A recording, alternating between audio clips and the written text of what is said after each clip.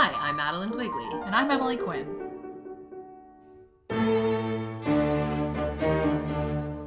And this is Young and Bereaved, a podcast about grief.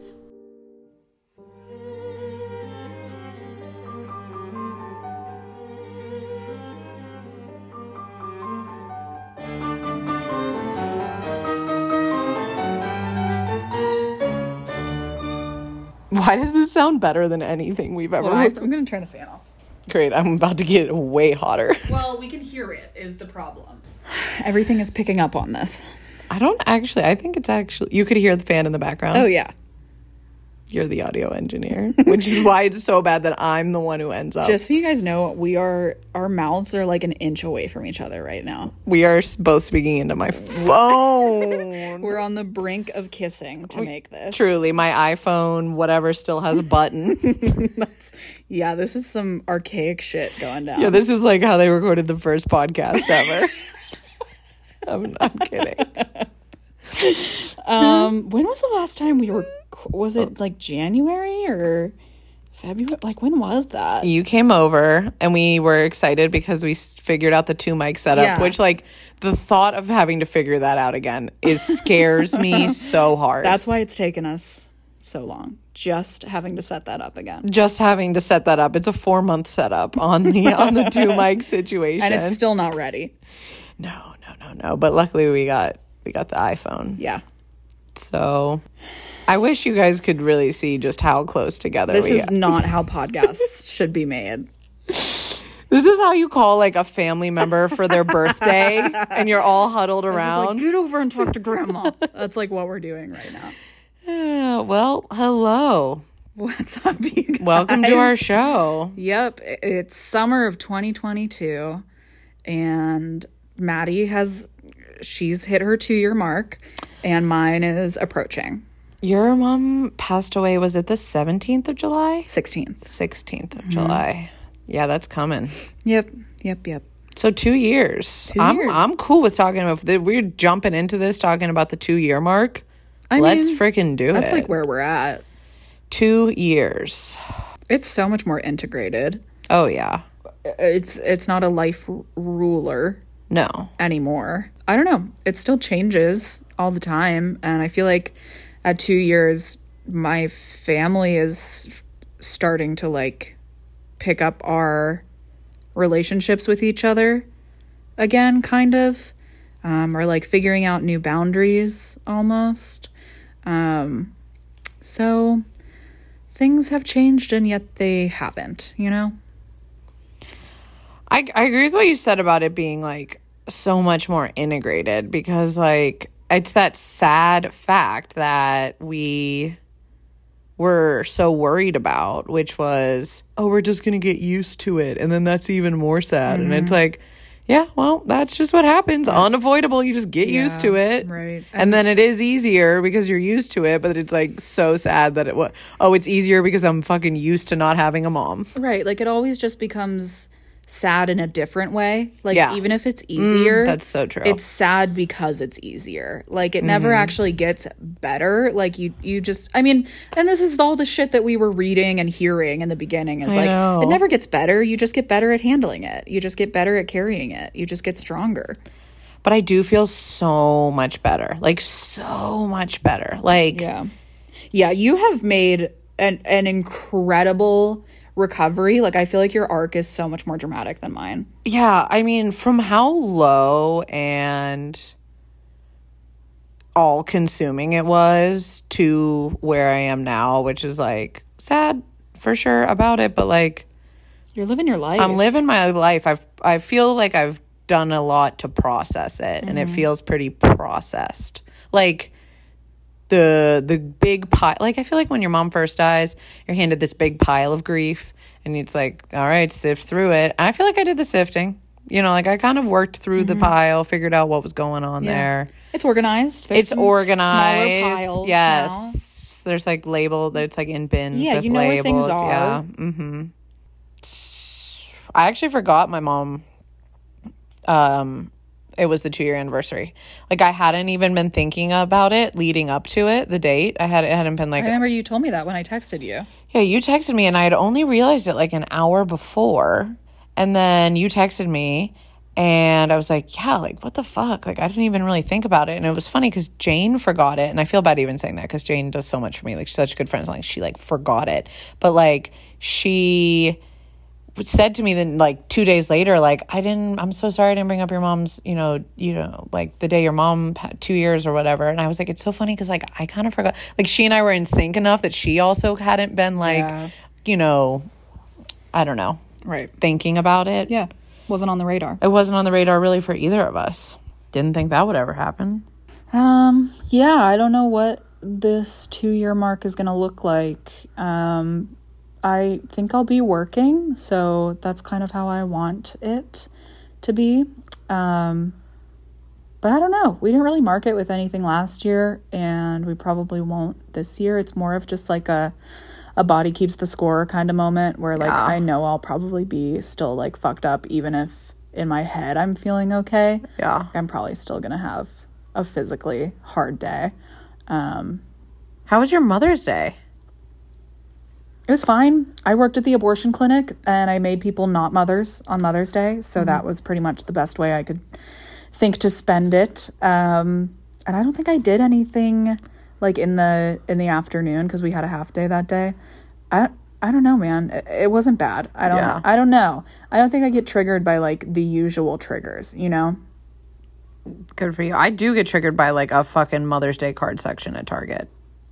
That shit does. No, it's the emails. For me, it's the incessant emails of, like, hey, and Mother's Day sale here. Hey, Mother's Day sale.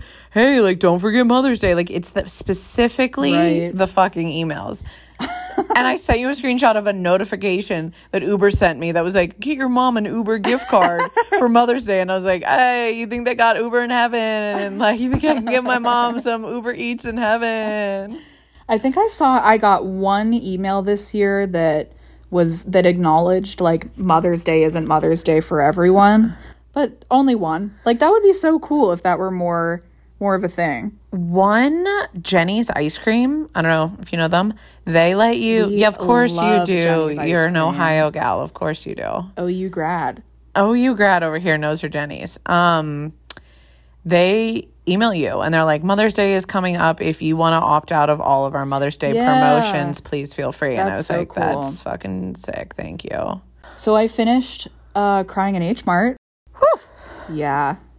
I remember when you texted me you were reading that. I was like, okay, get ready to get wrecked, though. But I definitely could see why it was more, like, it made me cry for sure. Like, a lot of it resonated very, very deeply in a way that a lot of other books haven't. But it was definitely, I think, more of a Maddie experience than a Quinn experience. Yeah, the plot. Yeah, and just, like, the way that her death unfolded, and also the relationship that Michelle had with her mom, I think, was more similar to yours with your mom than mine with mine. But she did have, because it's the lead singer of Japanese Breakfast, Michelle. Her mother died when she was, I think she was 25, right? Of cancer. And it was like a long-term thing where she gradually got sicker and sicker over time. So that, it was like the first thing to separate my relating to it. And it's like, you know, not everything has to be exactly what I went through, but it is very different to have someone suddenly die versus knowing someone that is going to die. Those are two, like, very different kinds of bereavement experiences. But there was definitely a lot that really resonated, and especially there's a part where she gets so angry because she had only just gotten to the part of her life where she and her mom were starting to get along consistently and were, like, becoming friends, and we're getting to a point where they were able to joke about how much of a monster Michelle was as a teenager. And then that was cut short, and it wasn't fair, and it's just not fair. And it's like her just being so furiously, obscenely sad and angry about that. And so stuff like that is always going to ring true. But it was interesting, like, knowing that you had read it and seeing the parts where, like, maybe I wasn't resonating as much, but knowing, oh, Maddie must have been, like, really hit by that. You know? It's funny. The mom of one of my good friends read it, and, like, you know, it was someone I'd grown up with, and, like, her mom, like, knew me at the ages where, like, I was fighting with my mom a lot, so she obviously knew my mom and, like, what our relationship had been when I was 12, when I was 15, when I was 18, you know? Yeah. And she said, like, I would be curious about Maddie's opinion on this. I'm sure it's so hard because their stories are so similar. And I feel like the one thing that, like, it's a very sad book. I remember I read the first chapter and I was like, fuck, can I do this? And then I kept reading. And I think the, like, descriptions of someone dying just I just don't find them interesting. And, like, I don't know if I would feel like this had I not lost someone. But, like, the part of the story where the mom gets sick and dies is, like, not that interesting to me. And I also just know, because of how private my mom was, like, reading it, I'm like, oh, my mom would be so sad if I shared those details. You know what I mean? Like, yeah. I feel like I'm more like how pathetic death makes you. Yes, yeah. Exactly. Like on one of my favorite grief podcasts, what is it? Monday Morning, where they're like outrageous and they say, like, talk about how their mom looked like a lizard before she died and stuff. And, like, that's, you know, the honest truth of what it looks like when someone's dying. You know, they don't look the way, you know, they change and they're sick and they're dying and stuff. And, like, those details, like, there's a lot of those in the book. And I feel like I absorb those more abstractly because, I don't know, I just, like, the actual sick and dying part, I separate from the loss because I know it's a part of the story that, like, my mom was really private about, and so, like, I don't even in my head focus on it. So I don't know, does that make sense? Yeah. Yes. But I also think it added some value just in, like, the progression of how sick she got, and how it did change her physically in a way that made her, like, kind of unrecognizable to Michelle. But I do get what you're saying, and I was definitely more interested in, like, the emotional implications that she was going through as those little things were changing day by day. Yeah. And the little things that her mom wasn't able to do anymore, rather than, like, her entire tongue being coated in blisters. Yeah, and, like, I feel like her mom dies and there's, like, 50 pages left in the book. Like, it's like her mom dies at the very end. That's right. And then she kind of is like... It's all build up. It's a lot of build up. And then it's like, oh, and the next years of my life worked out really well, actually. Thanks, Mom. You know, like, which is something I love to, like, laugh and joke about, too. But, yeah, it was an interesting perspective. We're so much more focused on the fallout of death than we are on the actuality of death.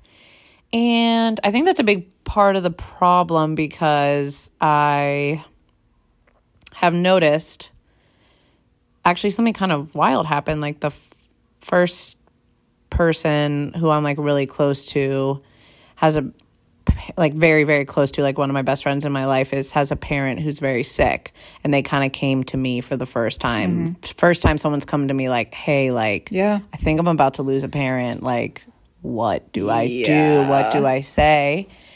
And kind of, I would be, okay, this is, like, sick, but I'd be so excited to be in that position. I'd be like, oh my God, these are all the things I didn't do. No, dude, well, yes and no. I try to just stress, like, let all the little shit go, just spend time with them, and don't spend all the time talking about their sickness. Just, like, hang out with them and, like, talk about whatever. Like, but at the same time, I also feel like I fucking know too much. Like, I know too much about, like, how far along they would be and how close to dying. Like, do you know what I mean? Like, people don't know what it looks like when someone's dying until you actually see someone die.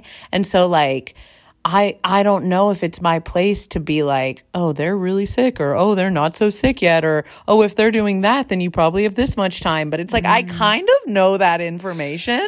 And, like, it's like being a psychic. Like, what's the moral responsibility of sharing that information? Will it help? I don't know. I'm like, what do you want me to say? And also they're like, they're talking about, what it's going to be like after. And I'm like, I do have a lot of answers about what it's going to feel like after they die and what your regrets are going to be like. Do you want that info?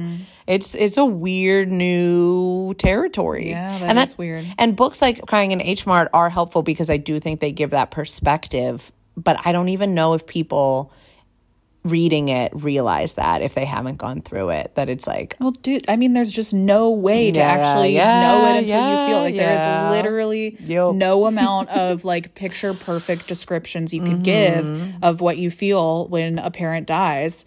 You could put someone in VR and have them fucking experience it. It's just like never something that you're actually gonna be able to get close to emotionally until it actually happens. It's like having a kid, I think. Yeah.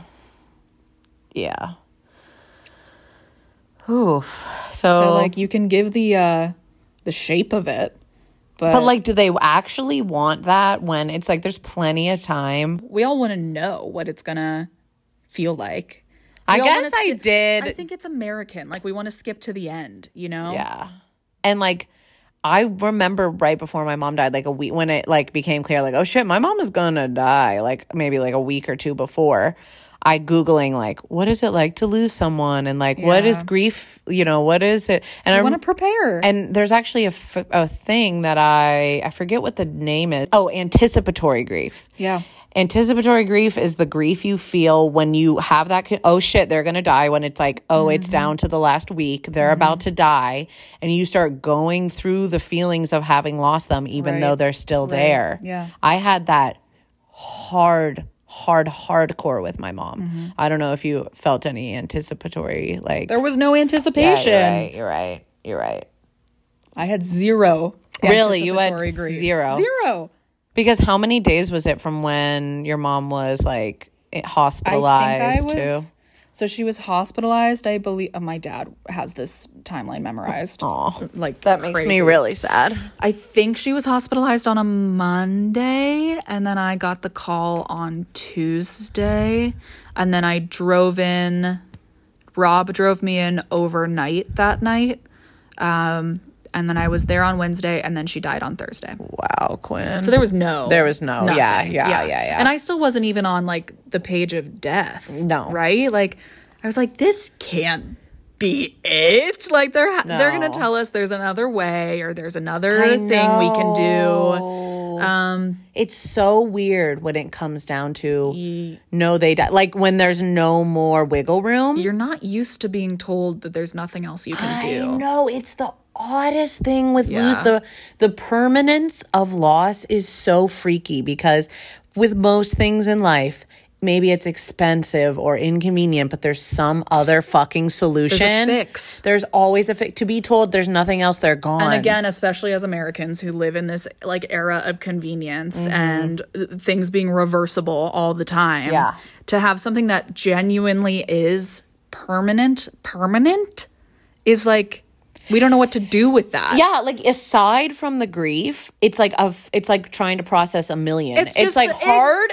It's just like a hard thing for your brain. Yeah, the concept of she's gone. There's nothing else is like, wait, what? Yeah, no, my tiny puny brain can't even understand it. Understand which is why I can't like grieve in the like big displays of like sobbing and falling apart, because I can't even understand, that I'll never see her again. It literally still doesn't. Guys, I'm not being like hyperbolic. It genuinely does not compute. Like it doesn't make sense in my brain that I'll never see her again. So it's not even possible to feel like the biggest of those big feelings. And especially because they still are so familiar. Like when I conjure my mom, like the warm feeling of her, like who she is in my head is like stayed constant. Yeah. Like I still know, I don't know, like I don't want to say how she made me feel, but like how she made the world feel. Like what it was like, who she was. I don't know. I'd have to really think about the verbiage of it, but like she's still the same in my head. The way I pictured my mom when she was here is the same way I picture her even though she's not here. So like, you know, when your mom's in the other room, you know, she's there and she's this and Object she's that. permanence, mom permanence. Yeah, it's like I still have mom permanence, even though like I haven't seen my mom in over 2 years. Oh my God, I haven't seen my mom in almost 2 years. Had you gone back to New York? That's crazy. Ugh. 2 fucking years, What man. was I gonna say? Oh, I think I had even talked about this in the last episode that we did, or maybe before that, but it's still happening. When I dream, it's the world of the dream, the atmosphere of the dream. It's just like the air that I'm in the dream. Okay. She's alive. Like the world of it feels like it is like that object permanence thing where like she is in the other room. Like I know even if I'm not seeing her, she's not a character in the dream or I'm not talking to her, I know that I'm living in a world when I'm asleep where she's alive. So it changes the way that everything feels. Like I wake up and it feels different. But that it is a very similar to the object permanence where like it's hard to like imagine your like change the view of your mom to like dead. And I bet your subconscious, like, because we are unable to do that, your subconscious isn't doing it because, like, we're still not used to it. I'm glad I can still feel Even that, though we though. are. Like, it is really, it's so nice. comforting. It's It so honestly nice. is. Like, I'll wake up in the morning and be like, oh, like, I just spent some time with my mom. Like, that's what it feels like. That's what's funny when people, like, say, like, I don't want, you know, to remind you. And it's like, oh, no, it's so nice when you forget. Like, when you have those moments where you're like, I should text my mom. It's like, the aftermath is kind of sad when you're like, oh, no, I can't text my mom. But, like, that half a second where you live in that world where you're gonna just reach out to your mom like is so sweet. That's such a crushing come down, though. It's a really crushing come down, but for me it's worth it for that half a Ooh, second. it's not worth it for me. And we're so fucking different. We are so different in our like what like our pain hits. I love that. Yeah, you're like, I like this one and not this one, and I'm like, ooh, the thrill of thinking she's still here. My dad really, really struggles with that too. Like his first moment of the day every day is like remembering that she's dead. Oh, fuck. Yeah, man. That's why he needs to be on antidepressants. Or talking to live someone. like that. You can't live like that. No. She gone. She did. She dead. Oh my fucking gosh, she fucking did. Yeah. But we're doing pretty great, I would say. I think my life is really good other than the dead mom. Okay, brag.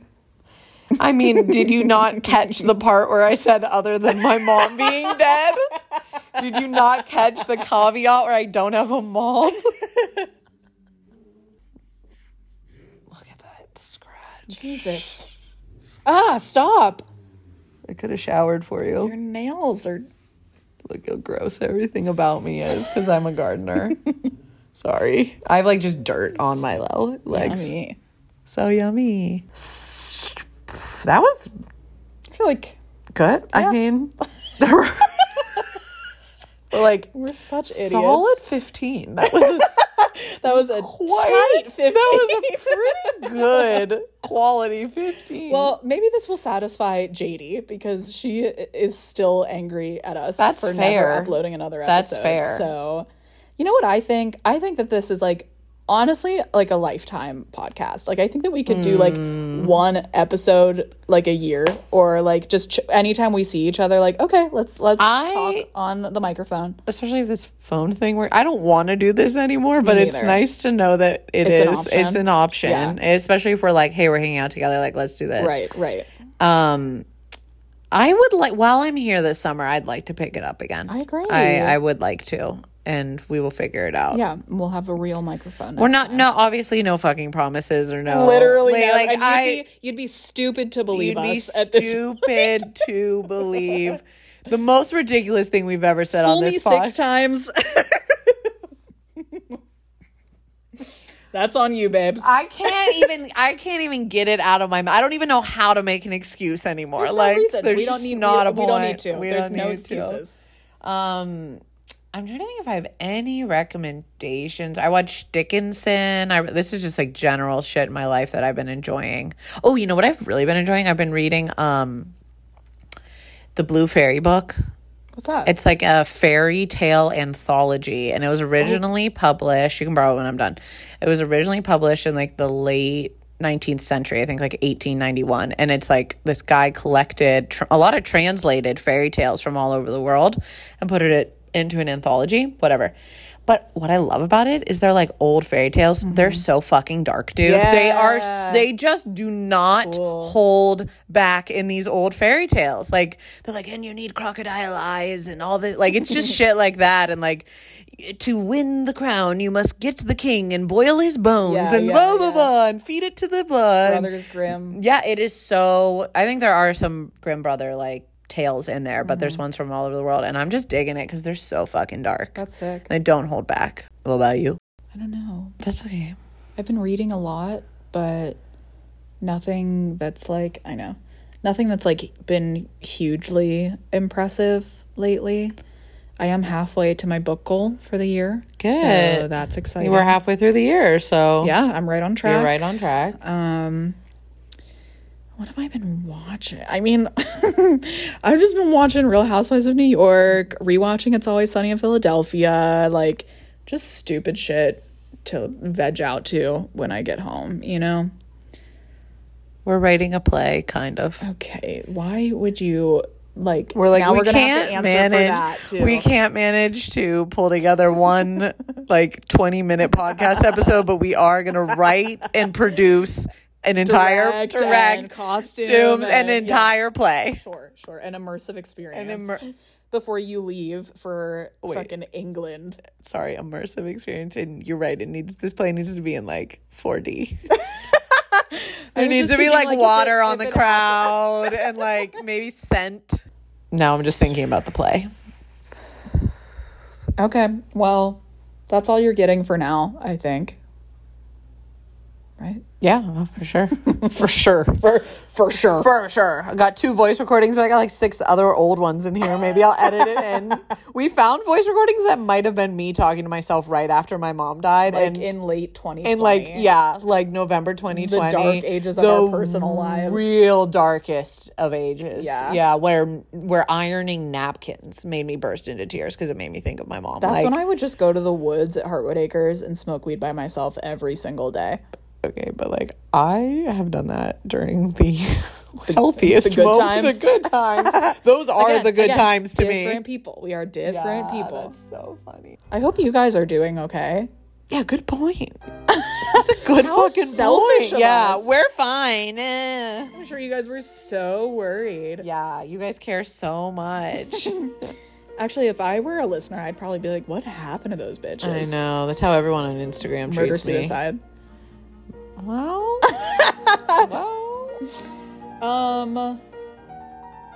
so we'll be back. we will be back. Probably. I want to be back. The thing is, we want to be back, and our intent is to be back. Yeah, that is, yeah. Okay, we should shut the fuck up about it. Like, there's no point in talking about this. We just end it. Okay, missed you. Missed you. Bye. Bye.